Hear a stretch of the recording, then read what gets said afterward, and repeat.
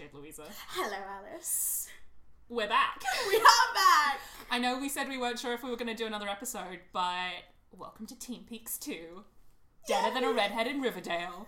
I'm really proud we have a title. We've got a title for this episode and everything. Subheadings. So I should probably explain the title. Go. Deader than a redhead in Riverdale is something that I said when I was describing the state of swooniness I was at when I was like 68 weeks deep in Cole Sprouse's Instagram. And yeah, deader than a hot redhead in Riverdale is how I was feeling, because I've fully accepted, I've transferred my swoon feelings wholeheartedly. You've accepted your lust. I've fully accepted my lust, because Jughead is the fucking cutest, and these are two really good Jughead episodes. Yeah! They're such good Jughead episodes. Such good Jughead episodes, and I've just leaned into it. So this episode, we are talking about episodes 5 and 6, which is gonna be wild. So wild. It is just the wildest. To give you an indication of how wild, I stopped my notes halfway through episode 6 because I was too overcome. Right. I couldn't be coherent anymore. So episode 5 is called Heart of Darkness, and episode 6 is called Faster Pussycats Kill Kill, which is amazing. We're continuing with the references. Is it 3 kills or 1 kill? 2 kills? I think it's 2 kills. Whatever. Because in the film it's 2 kills, right? Mm. Okay, anyway, we're talking about episodes 5 and 6 of Riverdale. This is Teen Peaks. We are full of shit. And it's an ungodly early hour of the morning. So I know we promised on Twitter that we were going to make Riverdale cocktails for this episode, but that's just going to have to wait because it's like 10 a.m. It's 10 a.m. And we have a strict no before 12 drinking rule. I mean, yeah. Okay, I do. Yeah, no, I had a breakfast cocktail last weekend, but we're not talking about that now. What we are talking about is Riverdale. All right. So, we're going to try and keep this episode to under an hour. Please. We're going to try. But we're going thematically this time. We are. First title heading, Archie in a PG world, aka Post-Grundy. When Veronica said that, I slightly lost my shit. It was so on the nose, and she was just like, oh, too soon? And everyone else is like, you fucking kidding me? Was statutory rape with a teacher and you're making jokes about it? And Veronica's just like... I also deeply appreciate that Veronica was sitting there chewing on popcorn. She literally had her popcorn out. How much more on the nose could you be here? And, it was this hilarious arrangement. They're all sitting on the bleachers in perfect formation so you can see all of them at the same time. I don't know about you, but I often pose with my friends in such a formation. Just in case you wanted to take a candid. And Cheryl comes up and says, greetings, sad breakfast club, and invites them to Jason Blossom's funeral. Jason Blossom, can I just point out, are they black envelopes? They're black envelopes with like... sealed with wax. Red wax seals. Which is like a really elaborately carved rose because wax seal. The Blossoms are just the most fucking extra people on the planet. The Blossoms go hard. We should mention, this episode opens with Cheryl having a fucking creepy dream about walking through her house in some kind of diaphanous film noir robe. Oh my god. See, holding a candelabra! Holding a candelabra! We got the genre switch you wanted. Yes, we did. It went gothic rather than supernatural. This is true. I said last time that I wanted a hard swing in genre every 4 episodes, and I think these two are fully gothic. Oh yeah. We've got Cheryl with the candelabra. She walks through the Blossom Mansion and there are like 400 candles. 400 candles everywhere. Arrives at Jason's coffin and he's just standing there, definitely very dead, having clawed his way out of the coffin. Yeah, there's claw marks on the coffin, and I was like, can we not? Yeah. And then he's there. Just reaching out. Very, very dead. Very dead. We have actual demon Penelope Blossom. I appreciate that you called it that. I was like, we have a contender for the throne. We've got actual lizard person Alice Cooper and actual demon Penelope Blossom facing off over these 2 episodes for who's the worst parent. So if you have Veronica, if you have Cheryl in her very dramatic robe, you've then got Penelope standing there, mimosa glass in hand, glaring. See, she believes in breakfast cocktails. We don't aspire to the level. We do not aspire, but I'm in good company. standing there, this cocktail in hand, glaring at her daughter in this really dramatic black robe, again embroidered with flowers because the blossoms just can't not go hard at all moments. I told you to stop sleeping in Jason's bed. Okay. It's left very ambiguous as to whether this is something Cheryl did while Jason was alive, because creepy twins! You doofstar. I feel so bad for Cheryl. And then her mother, like, comes in the room and is like, no, you're not writing a eulogy for Jason. You're not speaking at it. You'll just embarrass us again. And, like, tears this sheet of paper that Cheryl's been writing on in half and proceeds to, like, ball it up and throw it in her face. And I'm like, Cheryl's having so many feelings. And her mother is just stomping all over them in her creepy stiletto mules. Yeah. It's no wonder that she's so aggressive at school. Yeah, and she's got all these feelings to take out. Poor baby. Poor Cher Bear. So we have post-Grundy Archie. That's where we started. We were meant to be talking about post-Grundy Archie. We get the rise of the secondary characters over these 2 episodes. It's great. I love it. We start with Val. Yeah. Val is very much sort of, I think, the harbinger of post-Grundy Archie. Post-Grundy Archie. I would love if Archie would go post-Archie. I think we need some post-Archiness, because Archie's just on a different fucking show. Archie's blundering around. Archie is Zac Efron in High School Musical 2, while everybody else is in their own psychological thriller. So through the whole of episode 5, Archie's having this fucking dilemma over whether he wants to do music or sport. And, you know, he's chosen as captain of the football team, and then he hands it over to Reggie, who fucking deserves it more. Like, Reggie may be an asshole, but he's an asshole that's committed to his brand. Reggie is my favourite asshole. Like, yeah. He's so good. He's just, like, got that solid kind of a dick, bit of a jock, just doing his thing, doesn't really give a fuck. You know, he knows his place in the high school hierarchy. Right, but he's also a really good captain. Right. Because during this football, like, I have a note here that the only thing I know about American football comes from Friday Night Lights, so... Sweet. Yeah. Apologies. It's more than I know. Honestly, it's more than I know. You take the ball from one end to the other. Sports ball, not my thing. But even I was like, Archie is not doing well here. No. But Reggie, like, comes in and is like, hey dude, you hurt your wrist.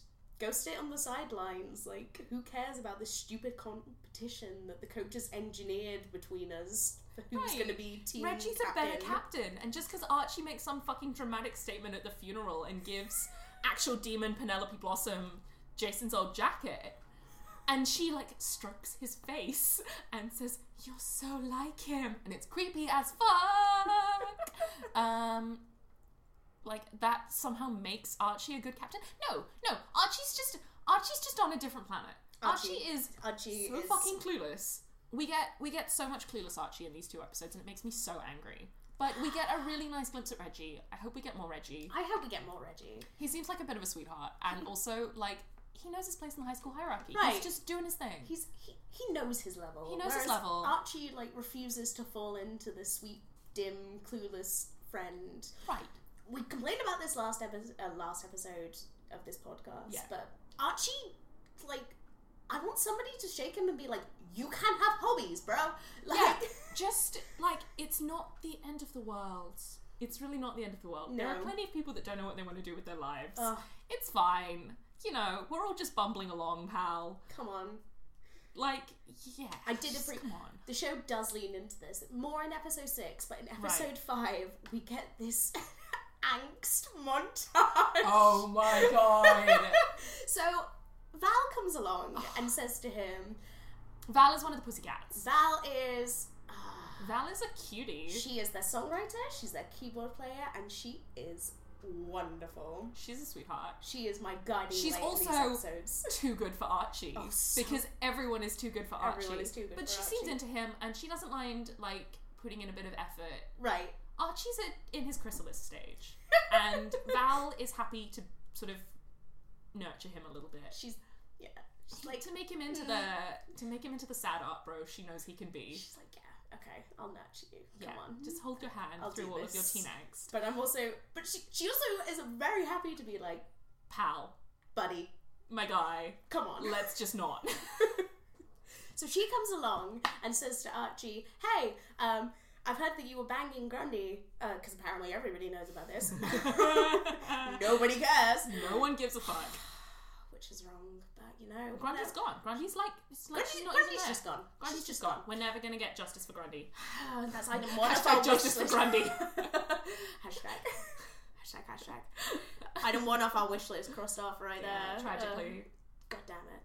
So Val comes along and is like, hey, the teacher you were having sex with illicitly has gone, so you now don't have a music teacher. How about I give you the number of this songwriting dude? He'll help nurture you, and also will cutely flirt for a couple of moments. Yeah. And then Val really does become his rock. She does, and she tells him, like, it's okay to learn and, like, have some fucking confidence in yourself. Right. It's not a bloody crisis. You don't need an angst montage every time someone tells you you're not the best. You know? Because you're never going to be the best, aren't you? She's like, you can't be me and the Pussycats. Yeah, no. Archie's just angst the whole way through these episodes. But it's so annoying. Ridiculous angst. It's so petty and silly. In episode 6, he is not only angsty, he is genuinely the fucking worst. So, if we're talking about Val and how great she is... Let's go. Val quits the Pussycats for Archie. Well, she quits the Pussycats because Josie is being a Josie's catzilla. having a tantrum. Yeah. But it also is because she has seen how it works with Archie, and she's like, there's something better out there. Yeah. And so she quits the Pussycats, and this is after Veronica has forced Kevin to let Archie compete in the talent show. Kevin's face during this whole scene was just like, my artistic integrity is in tatters for this fucking sad boy. It's Kevin so good. is not here for his white boy bullshit. Kevin is just... It's male tears. Just so much male tears. And Kevin just has no interest in it. Kevin's like, I wish I was with my Joaquin, snake. his beautiful serpent, making out against a chain link fence. Kevin hasn't had any action for these episodes, and I'm pretty sad, but I reckon we're going to get some more serpents coming up soon, and Kevin can have cute makeouts. Oh, yeah. Makeouts for Kevin. Hashtag makeouts for Kevin. Hashtag justice for Kevin. So... Kevin's just like, this is bullshit, and I've had to let Archie into this fucking talent show, and it's not fair. Veronica offers to sing with him, because Veronica is a good egg. Veronica flits throughout these episodes from person to person, being their absolute lifesaver. She's there being a good egg. She's there for Cheryl, she's there for Archie, she's there for Josie. She's just like a giver. Yeah. And I love it. She's really, really kind. Yeah, she's like, these poor, sad, attractive people, I will help you. And she has chemistry with every fucking piece of furniture on this show. She is just, like, dripping chemistry. It is unbelievable. Except with Archie. Except for with Archie, because Archie is basically a black piece hole of charisma. Cardboard. Yeah. He's a black hole of charisma. He's a black hole of charisma. Justin Timberlake, just not worth it. Not worth it. We get the classic Ginger Judas line. Oh. Because, so Veronica does all of this shit for Archie, and then he's like, hey, good news, Val quit the Pussycats, and now I'm singing with her, and I've just entirely forgotten you.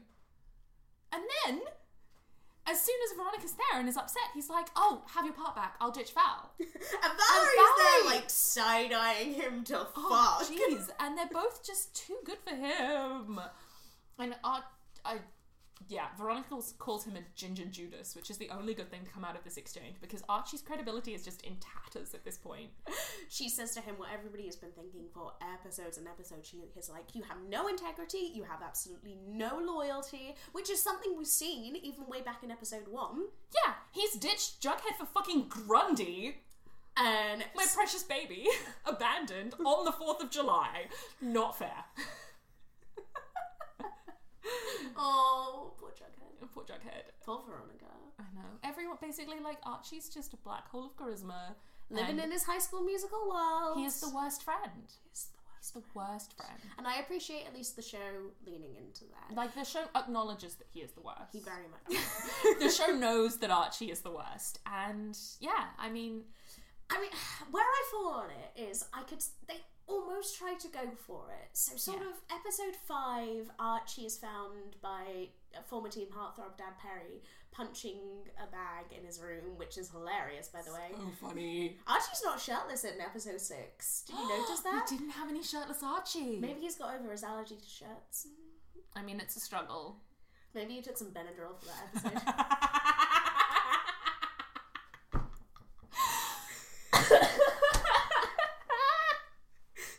I don't know, maybe his audition for the talent show would have gone better if he'd done it shirtless. If he'd just done it shirtless. Kevin would have been much more willing to let Kevin would have been up for it. He would have been like, excellent, yes. Yep. That's just, you don't need to, shush my child. Put the guitar down. You don't even Do not need open to your sing. mouth. Just stand on stage for Can you flex for 2 minutes and flex.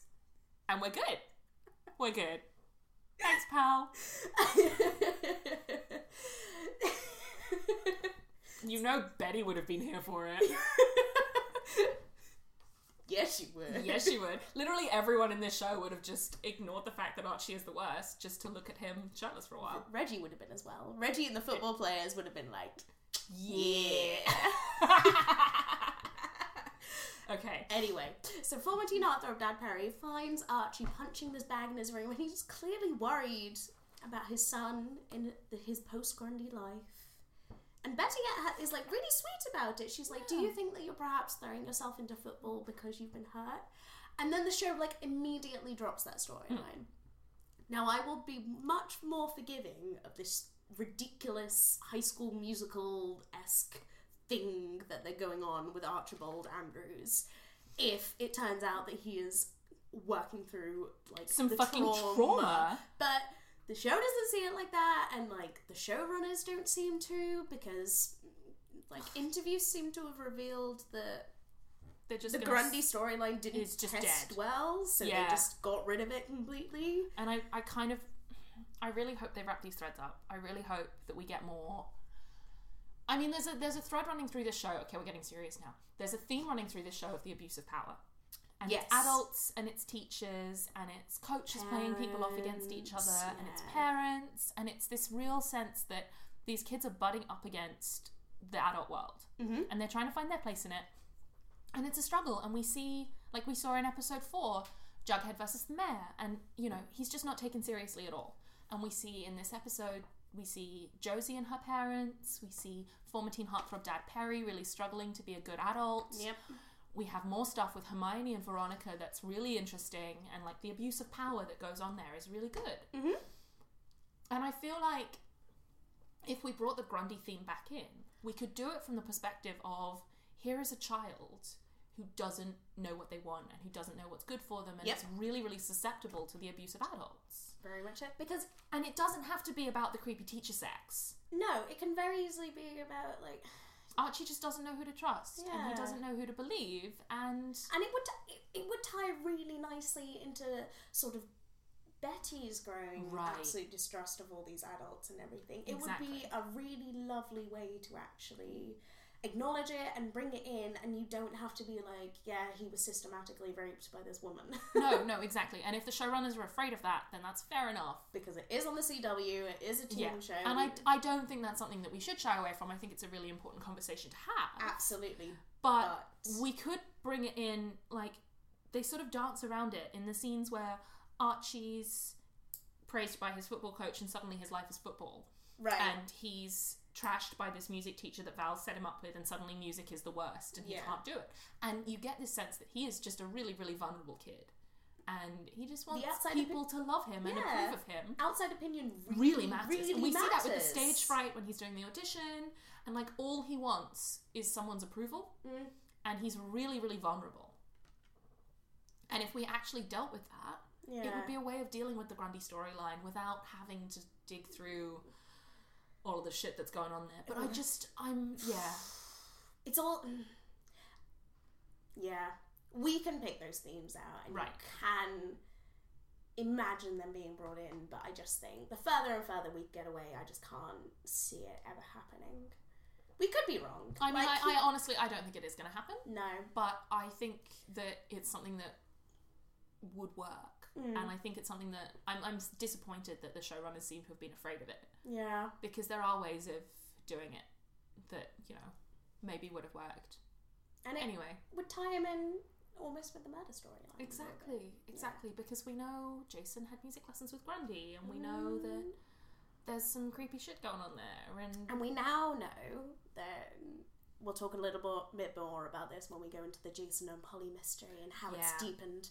But we know that Jason, at least according to Polly, was made to break up with her by his parents. So you have this idea of Jason being controlled and the same way. Should we talk about the Blossoms?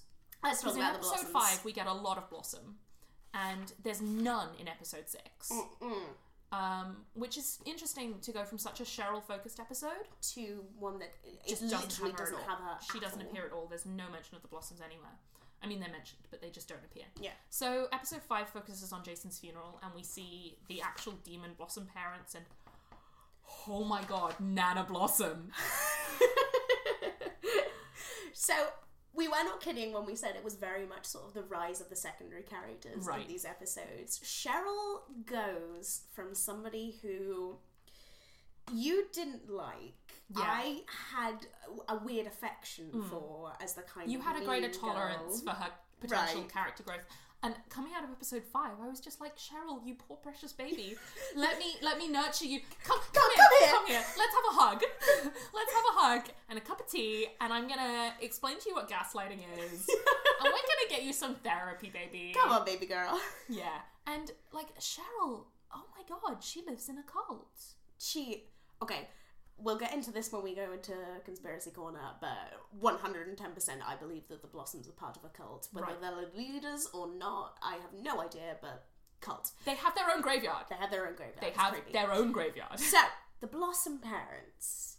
Her dad, in the same vein... There are some interesting comparisons, actually, you can make between the Blossoms and the Coopers here. Well, because they're two sides of the maple syrup blood feud. The maple syrup blood feud. Yes. Actual demon Penelope Blossom is evil on the level that Alice Cooper should aspire to. Oh my god, she just actual lizard person Alice Cooper has nothing on her. No. Penelope Blossom, she hates Cheryl. Hates her. The only character I can think of in any pop culture that even comes close to the level of Penelope Blossom is Glory in season 5 of Buffy. I'm sorry. We made it maybe 20 minutes without a Buffy reference, but yeah, she reminds me of Glory because Glory is just like delightfully, derangedly evil. She does not give a fuck.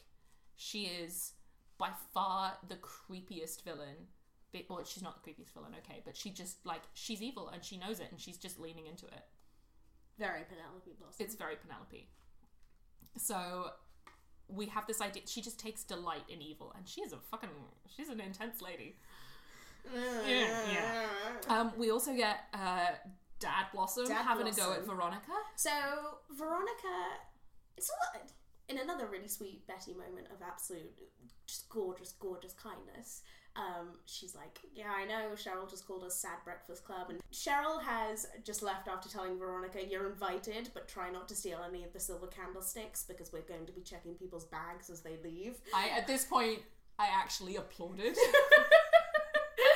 I was like, oh my god, do you practice these lines in front of the mirror, Cheryl? She has no fucks to give. She's just on another level. I love her. I love it. And then Betty is like, I know she's a cow, but try to remember she's burying her brother, which is very gracious. Very sweet. This is that moment of kindness. And then Veronica, in a moment of pure graciousness, runs after Cheryl and is like, let's not be enemies anymore. Our mutually assured destruction will just destroy Riverdale High. Because they are both that powerful and they know it. And they know it.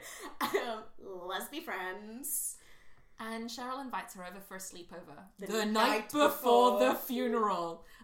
This is a great time to mention the number of outfits that they go through in this episode. They both sleep in pearls. Veronica has a special string of pearls that she wears with her pajamas. I don't know about you, but whenever I go over to a sleepover to my former enemy's house, I definitely wear my best pearls, my best pumps, and I definitely have satin lingerie. I reckon we should do a Riverdale sleepover. And I think that we're going to get everyone we know who watches this show to get together for the last episode, and we're going to wear silk pajamas and pearls.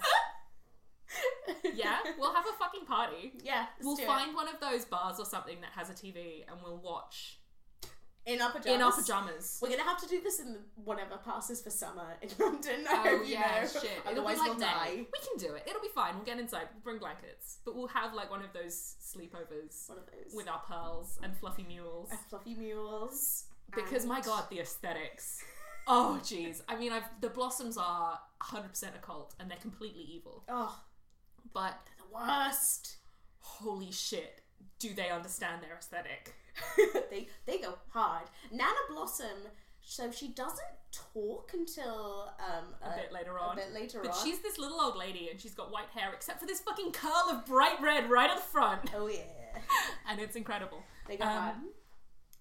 Betty and Jughead at the funeral are doing some sleuthing because, you know, why not? Jughead actually uses the line, the horror. If anybody was going to use that line, I knew it was going to be Jughead, and it was just a matter of time. I love him. He also refers to the drop in temperature when they go into Jason's room as the icy chill of the dead. And this is what was really cementing my love for him. But the thing that really, really secured it is that they're digging around in Jason's room, and Nana Blossom appears out of fucking nowhere. She's just in the corner, in the dark, in her wheelchair. So clearly there's an elevator in the Blossom house, which... It's probably like one of those ones with iron gates that you have to handcrank. I would not be surprised. Where's the butler? They don't have any staff. We didn't see any Blossom staff. Maybe Smithers doubles up and works for the Blossoms staff. Yes. That's how they know so much shit about the lodges, Smithers. Nana Blossom, though. At this point, Jughead screams and hides behind Betty. He's wearing a suit and his little hat. And we have the classic TV trope, oh my god, they're in formal wear and suddenly they're hot moment, where she checks him out. But it's reversed. It's so cute. Jughead comes into the bedroom and like his little suit pings his suspenders, and Betty is like... Betty also looks smoking in black. She does. I appreciate that she's wearing the same jacket that she wore for her B&E with B&B. Yes, it's great. But they like fully check each other out, and it's really cute. I'm here for it.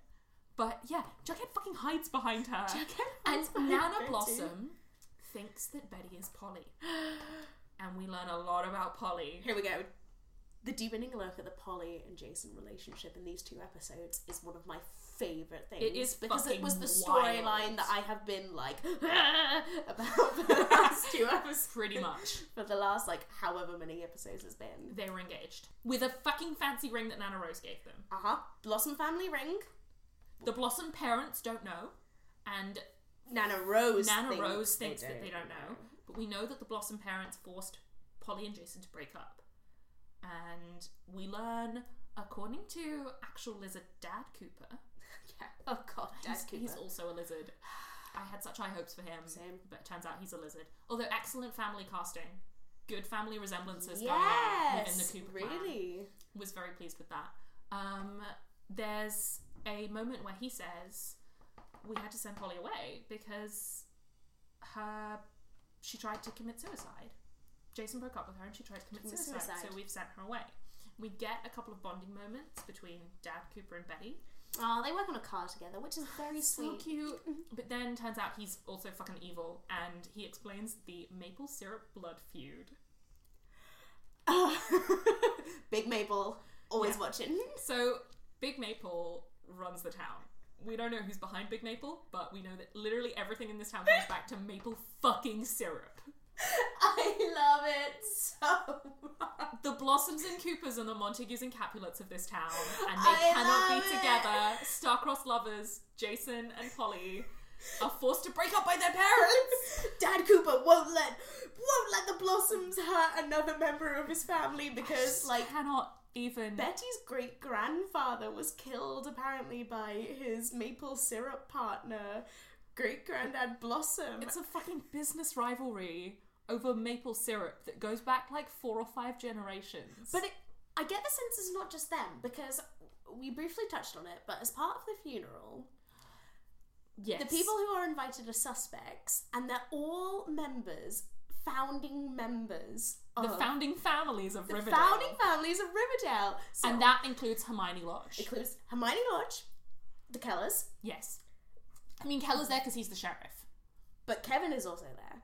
Yeah, but that's because he's invited. Kevin's there because he's the audience in this episode. So, oh god, we need to talk about Kevin, but we're gonna have to save that. We'll save it. We'll save Kevin for later.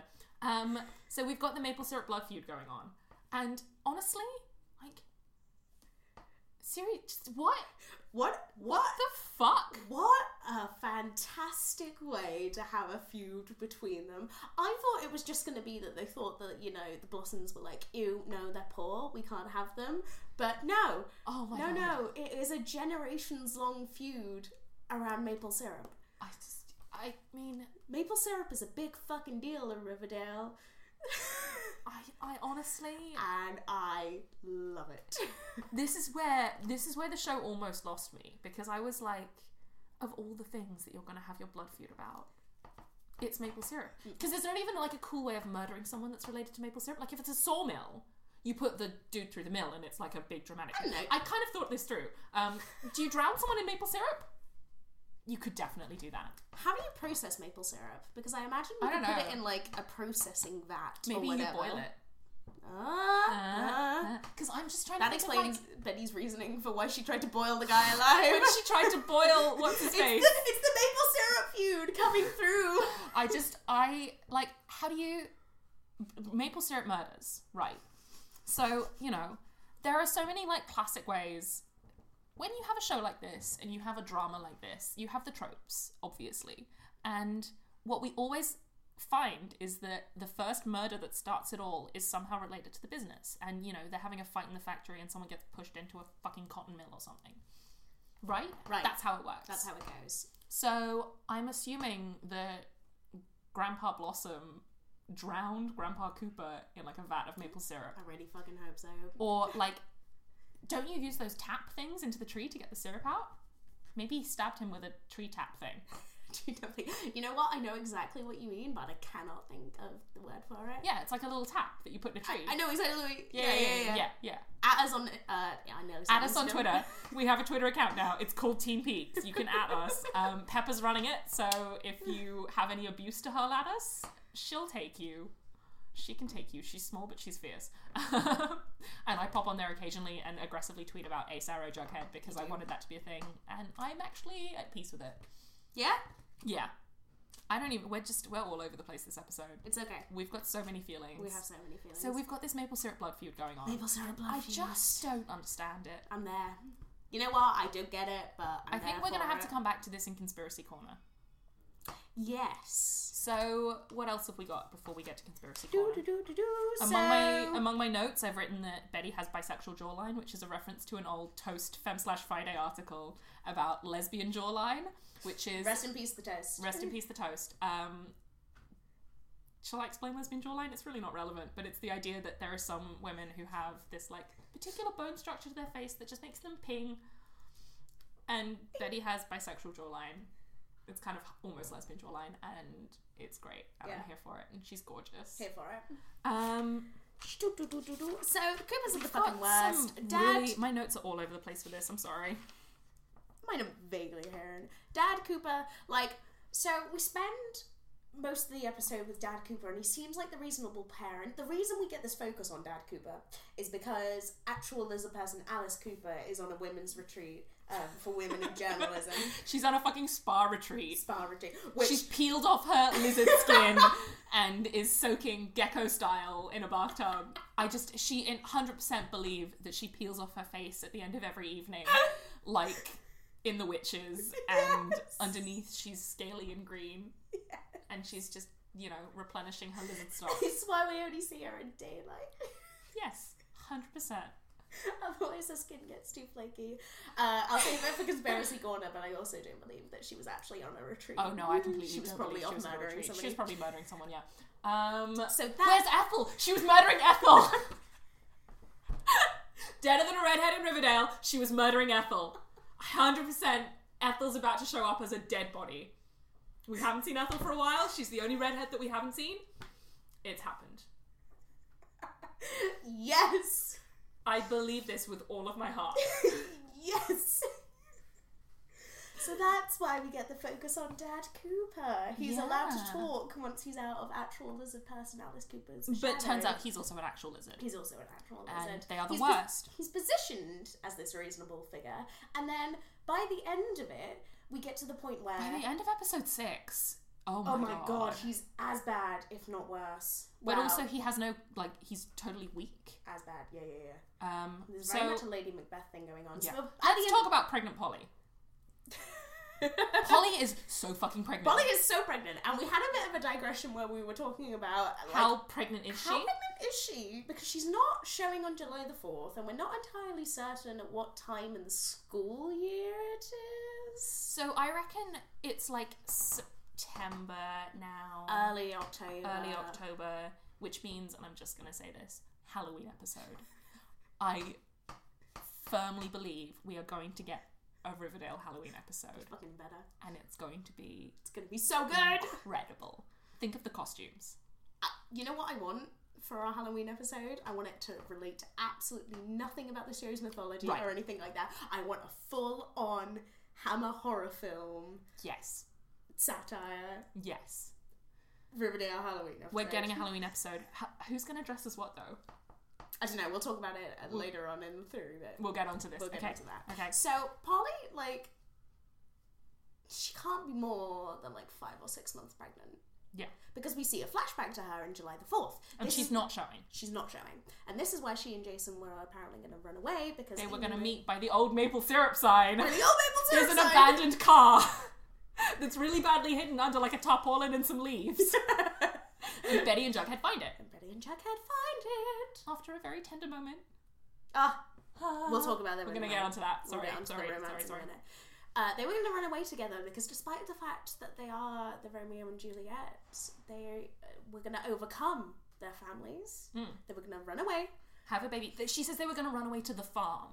Ooh. Now, we haven't had any mention of this farm before. No. The characters have skimmed over this. Betty remembers the car, but she doesn't think to look to where they were running away to yet.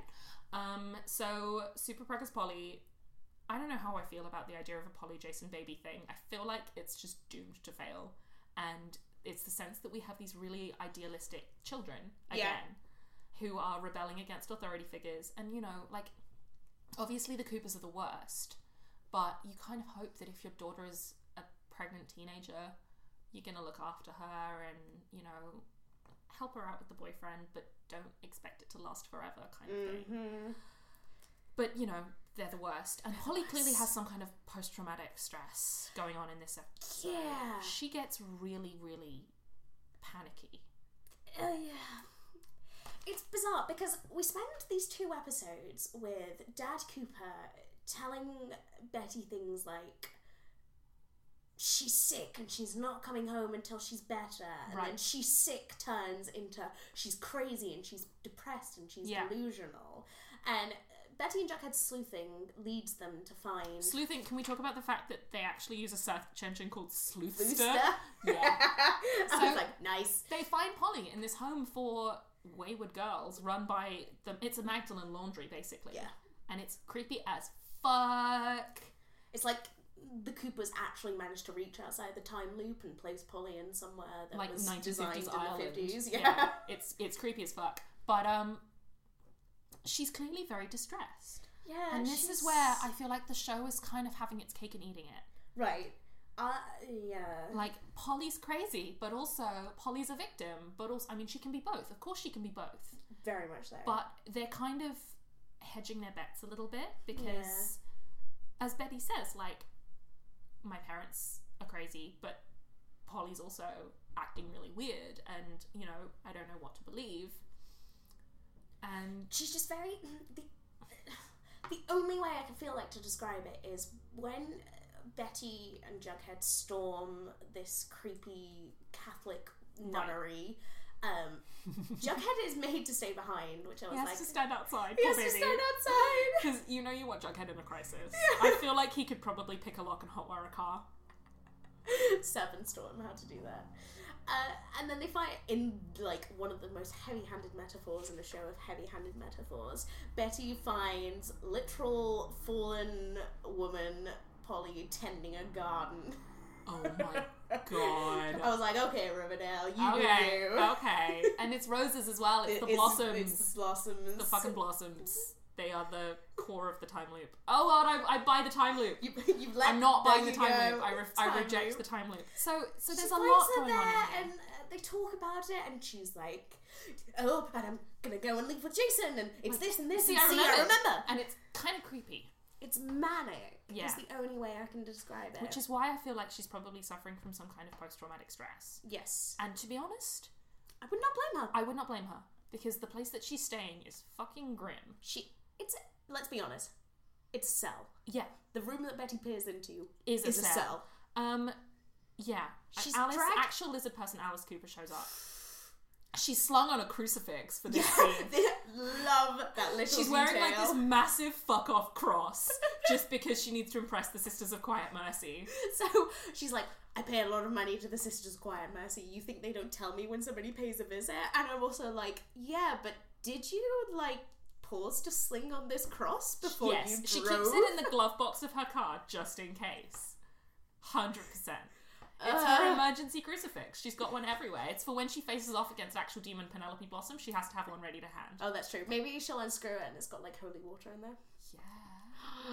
Definitely. Maybe. If we don't get a holy water hand grenade at some point in this show, I will be very disappointed. I am... Yes. I believe in it. There's an episode of Buffy where they get trapped in the magic box. You should see the facial expressions she's pulling at me right now. Trust me, it's a fucking hilarious scene. It's so good. It's a Spike episode. That's why it's the best. I think you can sense my eye rolling. People. They start throwing bottles of holy water at the vamps to get rid of them, and it's the cutest thing. They're just literally like flinging bottles at them. And it's so good. So I reckon, I think we're going to have an actual demon Penelope Blossom and actual lizard person Alice Cooper are going to face off, and she's going to like wave the crucifix at her, like, get back! I can believe it. I buy it. Maybe that's why the Blossoms have their own graveyard. They have their own graveyard because it's not consecrated ground! Oh my god! It's all falling into place! They can't go into a church! Yes! Yes. Almost certainly. So, Alice Cooper, like, actual lizard person Alice Cooper, Let's give her full name. Her full name. Turns up, but Betty's been... Also, lies upon lies are piling up here. Polly doesn't know Jason's dead. Polly doesn't know Jason's dead, despite the Coopers telling Betty that she did, and that's what sent her into a relapse. Right. And in the most... It's such a gorgeous piece of acting. I really appreciate these two actresses as sisters. One, they look really alike. And again, excellent family casting going on here. Excellent family casting. And I really like the... and it's really drawn attention to, in fact, the hair thing. Yes. Betty has her hair pulled back in a ponytail, and we are specifically drawn attention to this when she and Jughead go to storm the hospital. Because she tears in her eyes, she tightens her ponytail like she's heading into battle. Let's go. And I'm like, oh my baby girl. Baby. Polly has her hair down. Right. She wears an Alice band. They both got that innocent good girl thing going on. Definitely. But with her hair down, Polly is like very much coded as sort of the wilder, more rebellious one. Right. Less loose woman. Loose in all sense of the word. Yes. I apologise to any Texans who are watching. Okay. Alice looks like she's crying in this scene when they drag Polly away. She is, but that doesn't mean she's not an actual lizard person, because then later on she is just the creepiest. We get this evil laugh and everything, and it's just like, holy shit. Once Betty is separated from Polly after being forced to tell her that Jason is dead because the Cooper parents are the worst, just didn't bother to tell her. Actual lizard person Alice Cooper swings open the room that Betty's been kept in without cell phone signal away from Jughead, and I'm like, okay, that's keeping someone against their will, but you do you, creepy nuns. She slams in, is dragging Betty away, and then they encounter Polly, and Polly flips out. Polly flips out. Which is fair enough. Which, more than her due. You didn't tell me Jason was dead, and you kept me in here, and then after all, as a person, Alice Cooper pulls off the thing she's been pulling off for 6 episodes now, which is, it's for your own good. Right, no, it's not. It's never for their own good. It's always because she's a creep. And Polly once again is dragged away by 2 men, but not after Betty manages to reach across to her, hug her. Oh my god, my heart. Absolutely desperately hugging her around the neck and says, I love you, and I'm getting you out of here. And it's the sweetest moment. Because and Betty Cooper is the fucking kindest, most generous, gracious she's person. The goodest of eggs. Holding up in the face of extreme gaslighting. And we have in the background of this scene, Jughead's just there like, the fuck is going on here? I thought my family was messed. Jughead's like fighting orderlies so Betty can get to Polly. And you know all he wants to do is punch someone in the face and get knocked out because then he can be a tough guy hero. You know that's what he's thinking. He's like, he's just like spoiling for a fight. I'm ready. I haven't had a good meal since breakfast 2 days ago, but I'm ready. Oh, poor baby. Can we please talk about Betty and Jughead now? Because Let's I've talk been about waiting Betty for this. and Jughead. So after our extreme gaslighty conversation that happens between Betty and her parents in her bedroom, where they once again Betty is locked away in her bedroom. Oh my god. Jughead appears at the window, climbs up a ladder, says, Hey Juliet, is nurse off duty? Which, firstly, my response was, you fucking fucker, why would you make that joke? And then he says, you haven't gone all yellow wallpaper on me yet, and which was like, boop, boop, boop. Yes, I'm here for this. And then, oh my god! Betty is she's like, my parents are crazy, maybe Polly's crazy, maybe I'm crazy, I don't know what's happening anymore, and he just grabs her by the shoulders and like, hey, well, you're fine, everybody's crazy, but we're not our parents. And then he says, also, and there's this little crack in his voice, and he can't carry on the sentence. And then they kiss. And then he just swoops in. And it's so sweet. And she breaks off to be like, oh my god, the car! And he has this moment of like, that's what you were thinking about. But it's so cute though, because she pauses, she has this smile on her face like, oh, yeah, I'm ready for this. And then it's like, the car. Yeah, and he's just like, you what? That's what you're thinking about in our moment, but said in a way where he's like, that's my girl. That's my girl. But, I'm really here for Bughead. I didn't expect to be, because I was like... Yeah. So Jughead, in at least this iteration of the comics, is asexual. Is very... He's ace and arrow as arrow, well. Yeah. So it's interesting that the showrunners have decided to go away from this. There's been a lot of... Cole Sprouse has done a load of interviews where he said, like... very articulate about this. My baby. I know. Where he's been like, I wanted it, but also I think it works. Like, you have to trust the writers. They know what they're doing, and, you know... Yeah. I think it's going to be okay. It does work, because Archie, as we have discussed, is the worst. The worst as a friend, and I'm still angry with him for his episode 1, You're Too Perfect for Me, because way to play into all her insecurities, Archibald. Yeah. And she and Jughead make a really good pairing.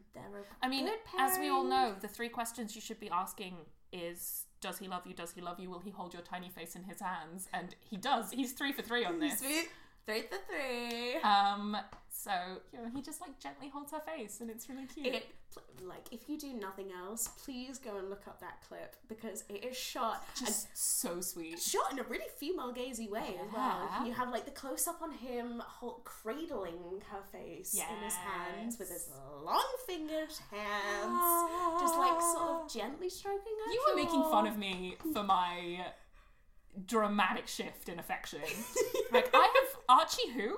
Like, I am fucking all about Jughead now, and he's great. I'm there with you, but as I said, I keep my lust mostly internal. I mean, I'm just very happy to talk about it all the time, because I have a crush on, like, a good 80% of the cast of this show. Oh, yeah. And that's fine. Even the parents I'm there for. I'm not so into any of the parents, I have to say, but I've made my peace with it. Teen Heartthrob Dad Perry. Former Teen Heartthrob Dad Perry has some really sweet, awkward dad moments in in these 2 episodes, but I just don't, like, I'm not that into it. I am very much here for Jughead. So, yeah. Bughead, I'm like, but the thing is, it doesn't mean that he's not going to later on. Right. It's not cutting off the exploration at all. Exactly. And he may still be like there are ways that his character could still be read as ace. Mm-hmm. It's just he's hetero-romantic. Yeah. That's fine. That works. Yeah, that's basically where I fall. But also, and they're so cute when they're doing their investigating. They go and find the car, and they take photos, and okay, so we need to talk about drugs. Because everyone in this show talks about drugs with a capital D. No one ever specifies what. No. So we are primed to find drugs in the car. Right. Because episode 5, Betty goes on a date and we get a cute little jealous Jughead moment. Yeah, we do! You literally just called it a date. Oh my god. Baby. And she's like, no, it's an investigation. And he has this awkward little, like, slightly jealous, but also, that's my girl, little smirk on his face. Oh my god. They're so cute. I cannot go on about how cute they are much more. Where I fall is they're adorable and they're a really cute first relationship. Right. Yes. They're good for each other. So so if we're coming back to my Buffy parallels here. I'm sorry. It is all I have. I talked in our last episode about how Archie is kind of the Xander to Betty's Willow, in that she's got to like work through her feelings towards him. The yellow crayon theory. You remembered. Mm-hmm. And it's not necessarily great, and they're not necessarily good for each other.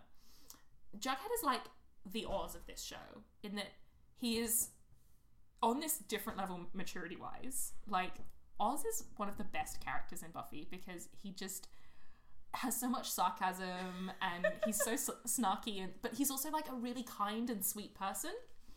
And he's fantastic. And he has, like, great and genuine love for Willow. And they're not end goals. Because they're not perfect for each other, but they are a really beautiful learning relationship. And it's that really nice first steps towards feelings. And, like, Jughead has that sort of slightly distant from the group, but, like, really caring, really considerate. Sassy as fuck. But... so good. And you also get the feeling that, like, his internal monologue is exactly the same as his external monologue. I sincerely hope it is nothing like his narration. Because... Oh, no. That is what it is. That is just who he is. He has no levels. He's just straightforward, extra. Fear. Good. It stays with us. I cannot... The monsters grow up too. I cannot tell you how much I have to pause the beginning of every single episode because I'm not prepared for the level of extra that Jughead is putting out. I love it. I love it so much. But yes, it's exactly my vibe. I'm really, really, very, very much a fan of it, I have to say. I appreciate your theory about the Oz. It's a learning relationship. It's a learning relationship. They're not perfect for each other, but they're just right now. It's I like sweet. it. It's sweet. It's sweet. I'm here. I like it a lot. And they'll grow up and they'll go their separate ways. And Betty will date women. This is the core of this theory. Betty needs to date women because she's clearly got some things to work through there. It's okay. It's cool. Betty and Veronica will end up together. Yes. Veronica just has to, play the field a little bit. Yeah. We need to find a Tara for Betty because she deserves someone who absolutely adores her. Cheryl can be a Tara. Oh no. See, you don't understand because you've never watched Buffy just how different those characters are. But no. We'll find a Tara for Betty and it'll be great. Cool. Let's get back to Riverdale. Back to the drugs. So yeah. Episode 5. Betty goes on a not date with Trev. Who has appeared. He's Valerie's brother. Is he? No. Is it Valerie or Melody? He's the brother of a pussycat. He's the brother of a pussycat. That's right. And she goes on a fact-finding date, and he's like, yeah, I used to be friends with Jason, and then he got really weird around about the time he started dating Polly, which the timelines don't really match up. Right, I don't understand the timelines. I also don't understand how old anyone is. I feel like at this point in time, we're going to have to go with Cheryl and Jason are older by 1 school year. Right, but they're all in the same biology class. But, okay, I don't know if you've noticed, dear listeners, but we're not American. Yeah, surprise!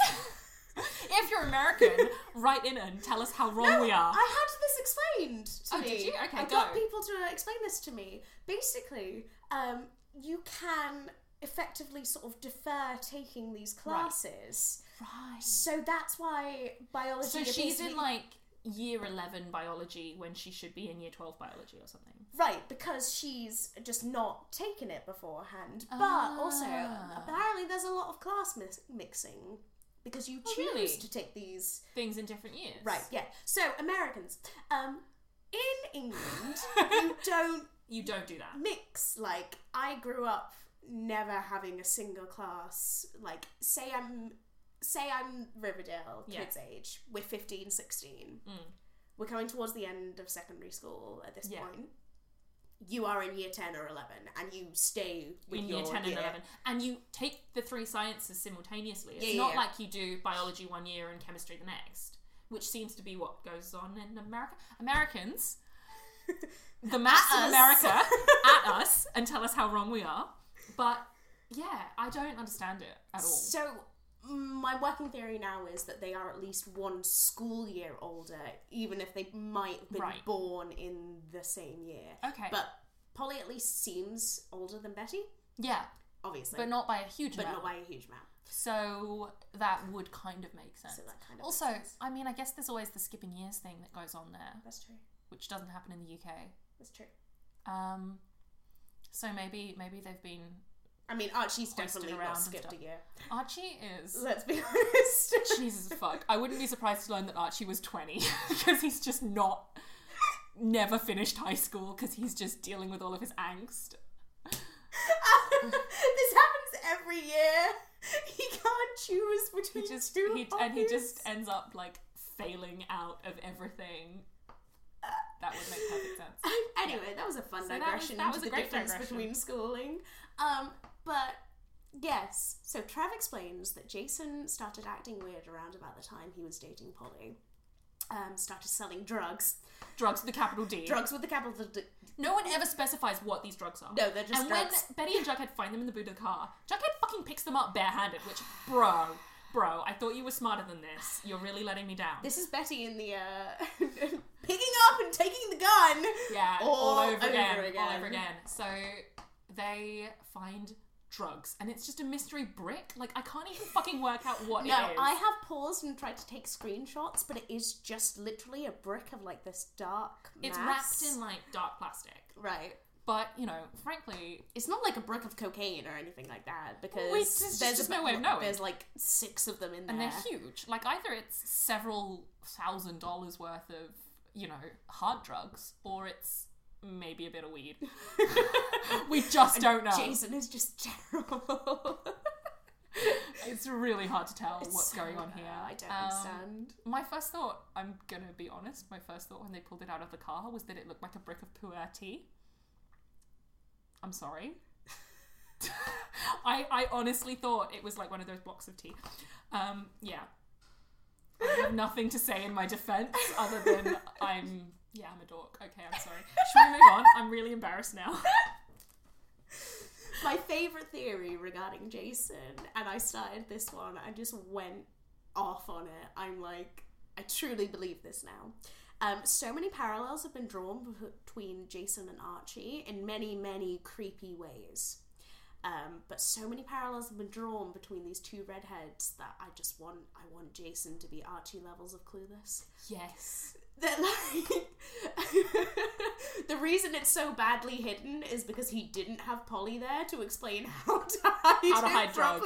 So, yeah, Polly is the criminal mastermind. Polly... They faked this engagement to steal the ring. She's not even pregnant, it's a fucking pillow.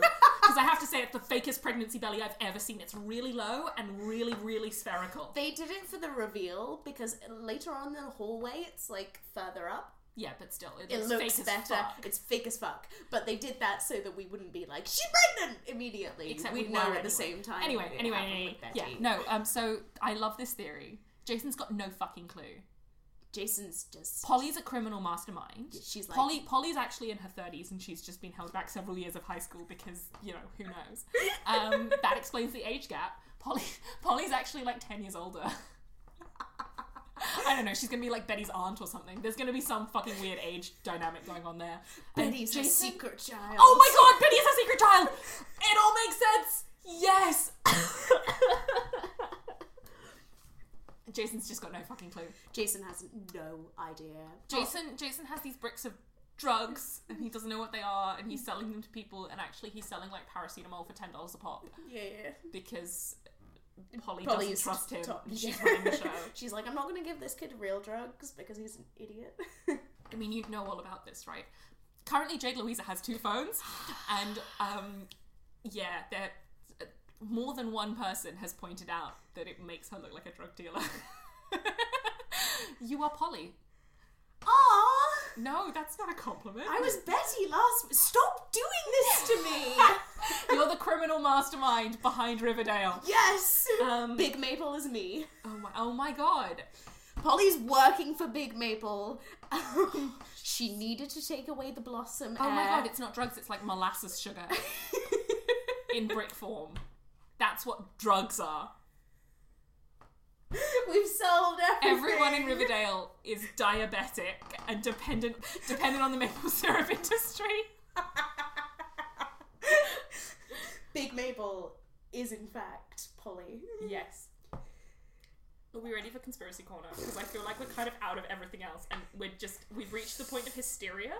Nothing except really, Josie is a babe. Josie's a babe, and I really appreciate her. I guess I kind of understand why post... Oh, we haven't talked about Cheryl's entrance into the funeral. Oh my god. How could we not do How that? could we not have Jesus. discussed... So if we're talking about people being extra, Josie is like, you perform everything like it's Carnegie Hall. Josie is intense. Josie is so intense, But she's also, got stage school parents, Yeah. so I forgive her. Cheryl. Oh my god, Cheryl. Oh my god. So Veronica and Cheryl really bond. Veronica is like just turning all the girls in these episodes. Yeah, she is. She's Yeah, around she with her is. magic lesbian powers, like bam, Yellow bam. roses of true lesbian love. Just giving them to all the girls. She encourages Cheryl, in spite of actual demon person Penelope Blossom, to be like, you give that eulogy because you are the only person in this town who actually really cares about Jason. Right. Which, if I can digress for a second, I really appreciate because I had no sense of Jason as a person. No. But now I feel like I kind of do. Jason is that classic cardboard cutout. Dead body. Sports person. Hot dead body. He was really handsome. Shame he's dead. She was dead. Like, he plays water polo and football and, he's just kind of a bit boring. His purpose is to look hot. And also to be Polly's pawn. Right. Yes. He's Polly's mule. That's all he does. And so she's going to give the eulogy. She's wearing black and she looks gorgeous. She's got another birdcage veil. Ugh. So good. And Veronica's like, are you ready to go downstairs? And she says, I'll be 1 minute. Everyone goes downstairs. Everyone's sitting down. Veronica says something trite about how, like, it really makes you appreciate life when you're not dead at a funeral. And you're like, there's nothing like being not dead to remind you how good life is. Whoa! Whoa! Wisdom. How lucky we are to be alive right now. Look around. And down comes Cheryl. Cheryl is wearing the same white dress, glove, and birdcage veil outfit that she wore on the 4th of July. And I have never appreciated this show more. I got goosebumps, and I have goosebumps now talking about it, because in the background quietly is playing a, like, very slowed down, breathy version of Shout, Shout, Let It All Out, and it's amazing. And she just walks in slow motion. Kevin turns around and goes, yes! And Kevin, all that's missing is his popcorn, because honestly, Kevin is me right now. Kevin was all of us in that moment. And everyone has, like, fucking goosebumps watching Everyone's like, holy shit. She went there. She did it. She then proceeds to get up on stand there and go, if everybody can take their seats. Like, she's not fucking just walked out like, yes, hi, hello, I'm here. Yeah. Oh my god, it was incredible. It was like, incredible. I'm not joking when I say I have goosebumps right now, because it was honestly one of the best bits of just fucking other level television that I've seen. Like, this is Riverdale. This is Riverdale. was This is the Riverdale. essence of Riverdale in this 30-second clip. And then just to hammer the point home, she's like, I was wearing this dress the day I rode Jason across the river. And you're like, To his death. we know, Cheryl. We know, honey. Honey, we know. Believe me, We know. And there's this bizarre, like, she gives a little speech, and it's really sweet. And then she, like, desperately cries over JJ's coffin. So and many Veronica feelings. gets up and hugs Veronica her. comforts her because Veronica is a babe, but also a little bit on the prowl. This is the problem this is the thing that I have with Veronica is that, like, she has just so much chemistry with literally everyone that every scene you're watching, it's like, oh, she's being so kind, but damn. Yeah, it's a bit of an issue that I'm having here. Oh man, this show. Yeah, and then she does the same with Josie. Josie's dad is a shit. Josie's dad is such a fucking shit. The only time I liked him was during a really, really awkward dinner party. Yeah. Oh my god. Where he's like, Archie's like, I didn't know Josie was short for Josephine, and it's like, okay, well, you've grown up with this girl. And also, like, the fuck else is Josie gonna be short for? You idiot. You actual imbecile. Bro. Come on, honey. Come on, Archikins. And Josie's shitbag, dirtbag, jazz, fedora wearing bro. He's such a jazz wanker. He is such a jazz wanker. I just can't even. He's like, yes, for Josephine Baker, and you have no idea who that is. And you're like, I mean, like, you're correct, but you're not also wrong. an asshole. But also, like, this is the kid who also has to Google who Yoko Ono is because he Yoko Ono'd the Pussycats and he doesn't know what that means. And his dad says, you know, even if you bomb, like, Electric Dylan at a folk concert, and Archie's like, I have no idea what you're talking about. And it's like, bro, you literally make sad white man music and you don't know what you're... What? Who do we think Archie's influences Who does Archie listen to? Ed Sheeran. Oh, God. Jason Mraz. Mumford and Sons. Oh. At Twin Peaks, if you have any other At recs. us. Send us your Archie inspiration playlist. We want to know what Archie's listening to. And we know it's going to be bad. We're going to compile the world's worst playlist of Archie's influences. No. And we'll share it with you all. And you are just desperate for this. It's going to be amazing. We know you want Swift. it. He's probably done a cover of Teardrops on My Guitar. Oh, Jesus fuck. Of course he has. The thing is, KJ Apper is like a really good singer. KJ Apper is genuinely quite musically talented. But I now follow him on Instagram. And he posted something yesterday where he was just kind of noodling around with an electric guitar, and it was damn good. Also, I really like his New Zealand accent. It's very cute. Are we ready for conspiracies yet? We're ready for conspiracies. I think we've, we tried here, people. We had chapter headings, but we've just jumped all over the place. It's just, yeah. We got the key points out. You're welcome to our brains. Conspiracy Corner. Blossom Cult? Blossom Cult. Like, I don't know how much it is to do with Big Maple. Right. Everything comes back to Big Maple. Everything comes back to Big Maple. But I imagine that they are part of definitely some weird cult nonsense. Mm-hmm. And there's totally like a Freemason basement under that fucking house of theirs. Oh, good God, yeah.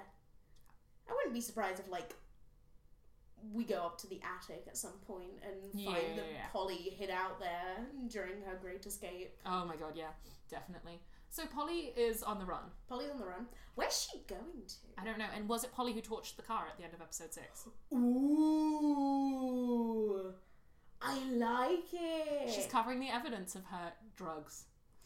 I reckon Polly torched the car. I could see it, but I'd have trouble believing... I mean, timelines mean nothing in Riverdale. Time is meaningless. Time is meaningless in Riverdale, but somebody's watching Jughead and Betty. Right. And I don't think between Polly apparently jumping out of the window at the end of the episode... Did she jump or was she kidnapped? Oh. I think she jumped. Yeah, okay, me too. I'd be amused if she was kidnapped. Amused? I'd love it if she was kidnapped. I think that would just be really funny. I would though. Yeah, no, let's be real. Let's be real. I would find it hilarious. Somebody's kidnapped her. If she's kidnapped, it's because somebody is trying to extract the Blossom genetics from her. Yes. A Blossom family member needs to be sacrificed to Big Maple. It's gonna be the babies. Is she pregnant with twins though? She is 100% pregnant with twins. Okay, good. I'm glad we agree on that. Someone made a joke about, like, is Archie like a lost Blossom triplet? Which, yes, but also no. Yes! I am, just once again, beyond keen for former teen heartthrob Mum Ringwald to show up. Because what if she is, I reckon she's going to be like sisters with Penelope Blossom. Yes! She's also a redhead. Yes. They're all related. Unless, because I haven't seen any set pictures with her.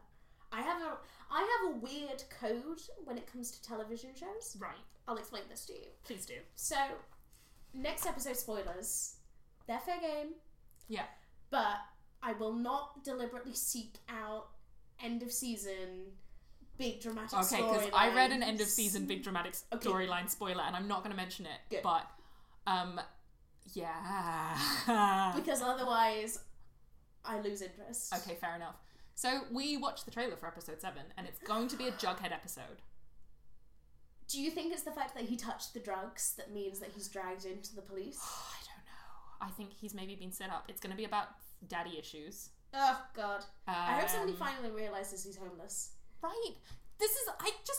We did a watch-along thing with a couple of our friends. We rabbited these 2 episodes with some friends of ours, and I spent literally the whole time just being like, has anyone noticed Jughead is homeless yet? Like, did you catch at the beginning of episode 6 that he's in the blue and gold offices? Yes. That's where he's typing and stuff. Yes. So I wonder if he's sleeping underneath there. What, he's living in the school? Yeah.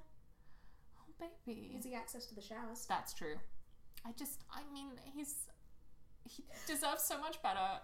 Here you go! We need 2 more items to add to our Riverdale wish list. Someone realises Juggy's homeless. Episode number 5. Somebody rescues Jughead from homelessness. Are we going to go over our list and figure out what we've got that was correct? I don't remember what the 4th thing was. We wanted justice for Grundy. That hasn't happened and isn't going to happen. We wanted Cheryl to be nicer.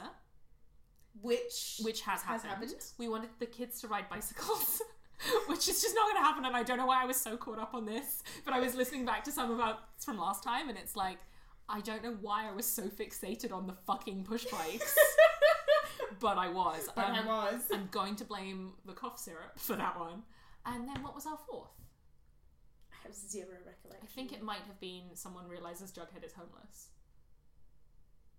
Ooh, maybe it was. Maybe that was already on our wish list. Well, it's on there twice now. This is how serious we are about it. Seriously, guys, like, my baby. Your baby. He's just... He needs someone. He needs someone to look after him, and I love him so much. My theory is based solely on the trailer and, like, the fight that's apparently going to go down between former teen heartthrob Dad Perry and Thughead. Is that he moves into the Andrews house. Oh. Which I could be all for, because it's also a neat way to bring Archie into the murder plot. Right, because Archie's just on a different show right now. Archie's in High School Musical and everybody else is in Hitchcock. Right. Halloween costumes. Halloween costumes? Who would everyone dress as for Halloween? Betty's gonna go with something, like, quite wholesome. I can see her as, like, Little Red Riding Hood, but with an axe. Right. Oh god, that was an accidental Buffy reference. I'm so sorry.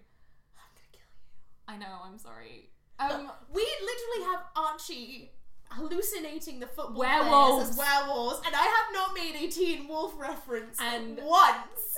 You know that's because I will just actually tear you to pieces if you do. It's true. I'd also like to correct the record here and say that Alice mistakenly put up as part of the little notes that I watched Teen Wolf. I no longer watch Teen Wolf because Dylan O'Brien has left. I'm so sorry. Former watcher of Teen Wolf. Right. I don't know. I can get behind, like, I reckon Betty will go as, like, a strong female character. She could be Betty Boop. Oh no. No. She's too blonde for that. I can see her as doing, like, a, you know, like Little Red Riding Hood but with a weapon kind of thing. Or like, I just want to see maybe her... she'll lean into the blonde film star thing. Yes! Tippi Hedren. Yes! In The Birds. Yes! Ooh. Okay. I like that. Who's Veronica gonna go? Veronica is gonna go as some fucking... Oh my god, noir what's goddess. her name? In Rebecca. Miss De Winter? Yes! The first or second Mrs. De Winter? Second. Okay. Maybe the first. I reckon she did make that joke about how she was breakfast at Tiffany's and everyone else was in cold blood. I reckon we might get Audrey Hepburn. Oh my god, yes! I could go for that. She's got the pearls and the eyebrows. So into it. I would be very into it. Jughead's gonna go as a fucking literary reference that no one else gets. Jughead may just throw on like a giant trench coat and carry around a spyglass.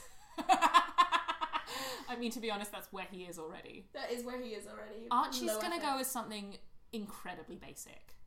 Archie is the most basic bitch ever to walk this planet. Archie might actually go as the titular teen morph. No, I can see Archie doing something like, you know... Scarecrow. Like, just a really, really shit, like, fucking... He'll just chuck some blood on a white t-shirt and call it a day. Exactly. Or, like... Strategically rip it. You know that classic teen drama trope where, like, one of the guys goes as, like, a fucking Roman soldier or something? Just so they can get their legs out. And he'll go as, like, a fucking gladiator. No, come on. That's Reggie. Oh, no, that is Reggie. Or maybe they can show up in the same costume and we can have a bitch off over who looks best. Hashtag Team Reggie. Team Reggie forever. I saw a future episode still of Ronnie and Reggie getting it on in a little, like, having a little dance, and I'm here for it. Oh my god, no way! They look like they're getting on pretty well. Getting down. I'm up for it. I think that would be sweet. I reckon he could hold his own against her. Oh my god! I'm so into it! Yeah! My big thing that I've been pushing for a couple of weeks that nobody's really taken me up on and I'm sad about it, is I've been pushing Reggie Betty. Reggie Betty? I don't know why. No. Apparently in the comics, they go on a date. They go on a date. And then... I told you about this. Did you? Oh, yeah. I feel like it's me that told you about this. Yeah, I'm pretty sure it is you that told me about this.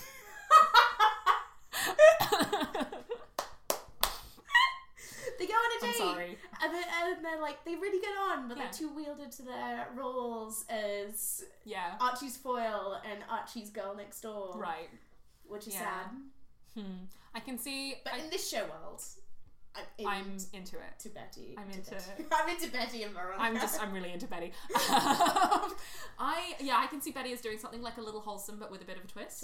Like, you know, either she'll shorten the skirt or she'll have a fucking axe with her or something. Like, I reckon that's good.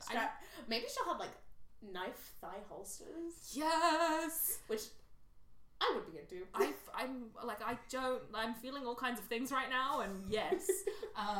No, I reckon we're gonna see more Dark Betty. Yes. Dark Betty. Cheryl would just go as herself. Cheryl would go as a vampire. Cheryl would just go as herself for Halloween. She's or the sexy kind of witch. Oh yeah, Cheryl's a sexy witch for sure. For sure. I reckon Veronica could rock a vampire. Veronica could rock a vampire. But I reckon we'd see her as doing the breakfast at Tiffany's kind of thing. Very Jughead though, what would Jughead do? I don't know. Jughead would do this whole like, I'm not going as anyone, and then wear like, I don't know. Maybe he'll wear one of those stupid t-shirts that says, "This is my Halloween costume." Right. As a protest. Please don't kill me. One of the Buffy Halloween episodes, Oz literally just wears a thing saying, "Hello, my name is God." That's funny. That is funny. That's cute. It is incredible. Seth Green, baby 90s Seth Green is my favourite thing. And he wears the little, like, "Hello, my name is God," and it's perfect because Willow goes as Joan of Arc, and it's like, lol. The best. Lol. I like it. So I can totally see Jughead doing that kind of thing. I don't know. I mean, it depends on what level of influence Betty has at this point. I can definitely see Betty being like, "Babe," except she wouldn't call people babe. Come on, it'll be fun. Yeah, I mean, I'll help you. I say this with great love and affection because I am someone who once went to a party as the Arnett Thompson classification system for fairy tales. Babe, I love you, but you're a fucking nerd. Yeah. And with that, I think we might be done here. Send us your theories. We want you for Conspiracy Corner. We didn't really get too conspiracy. Do much conspiracy theory this time because, I mean, honestly, there's nowhere for this show left to go. I mean, at the point where they hit maple syrup blood feud, there's nothing else we could possibly... We cannot top that. No. We've got the blood feud and it's happening, and this is where we live now. This is who we are. This is who we are. We live in Riverdale. It is our lives. This has been Teen Peaks. We'll see you in 2 weeks. If we can be organised enough to record an episode, we will see you when we see you. It's been an absolute pleasure. It's been real. As with the show. It's been a wild ride. We love you, and good night.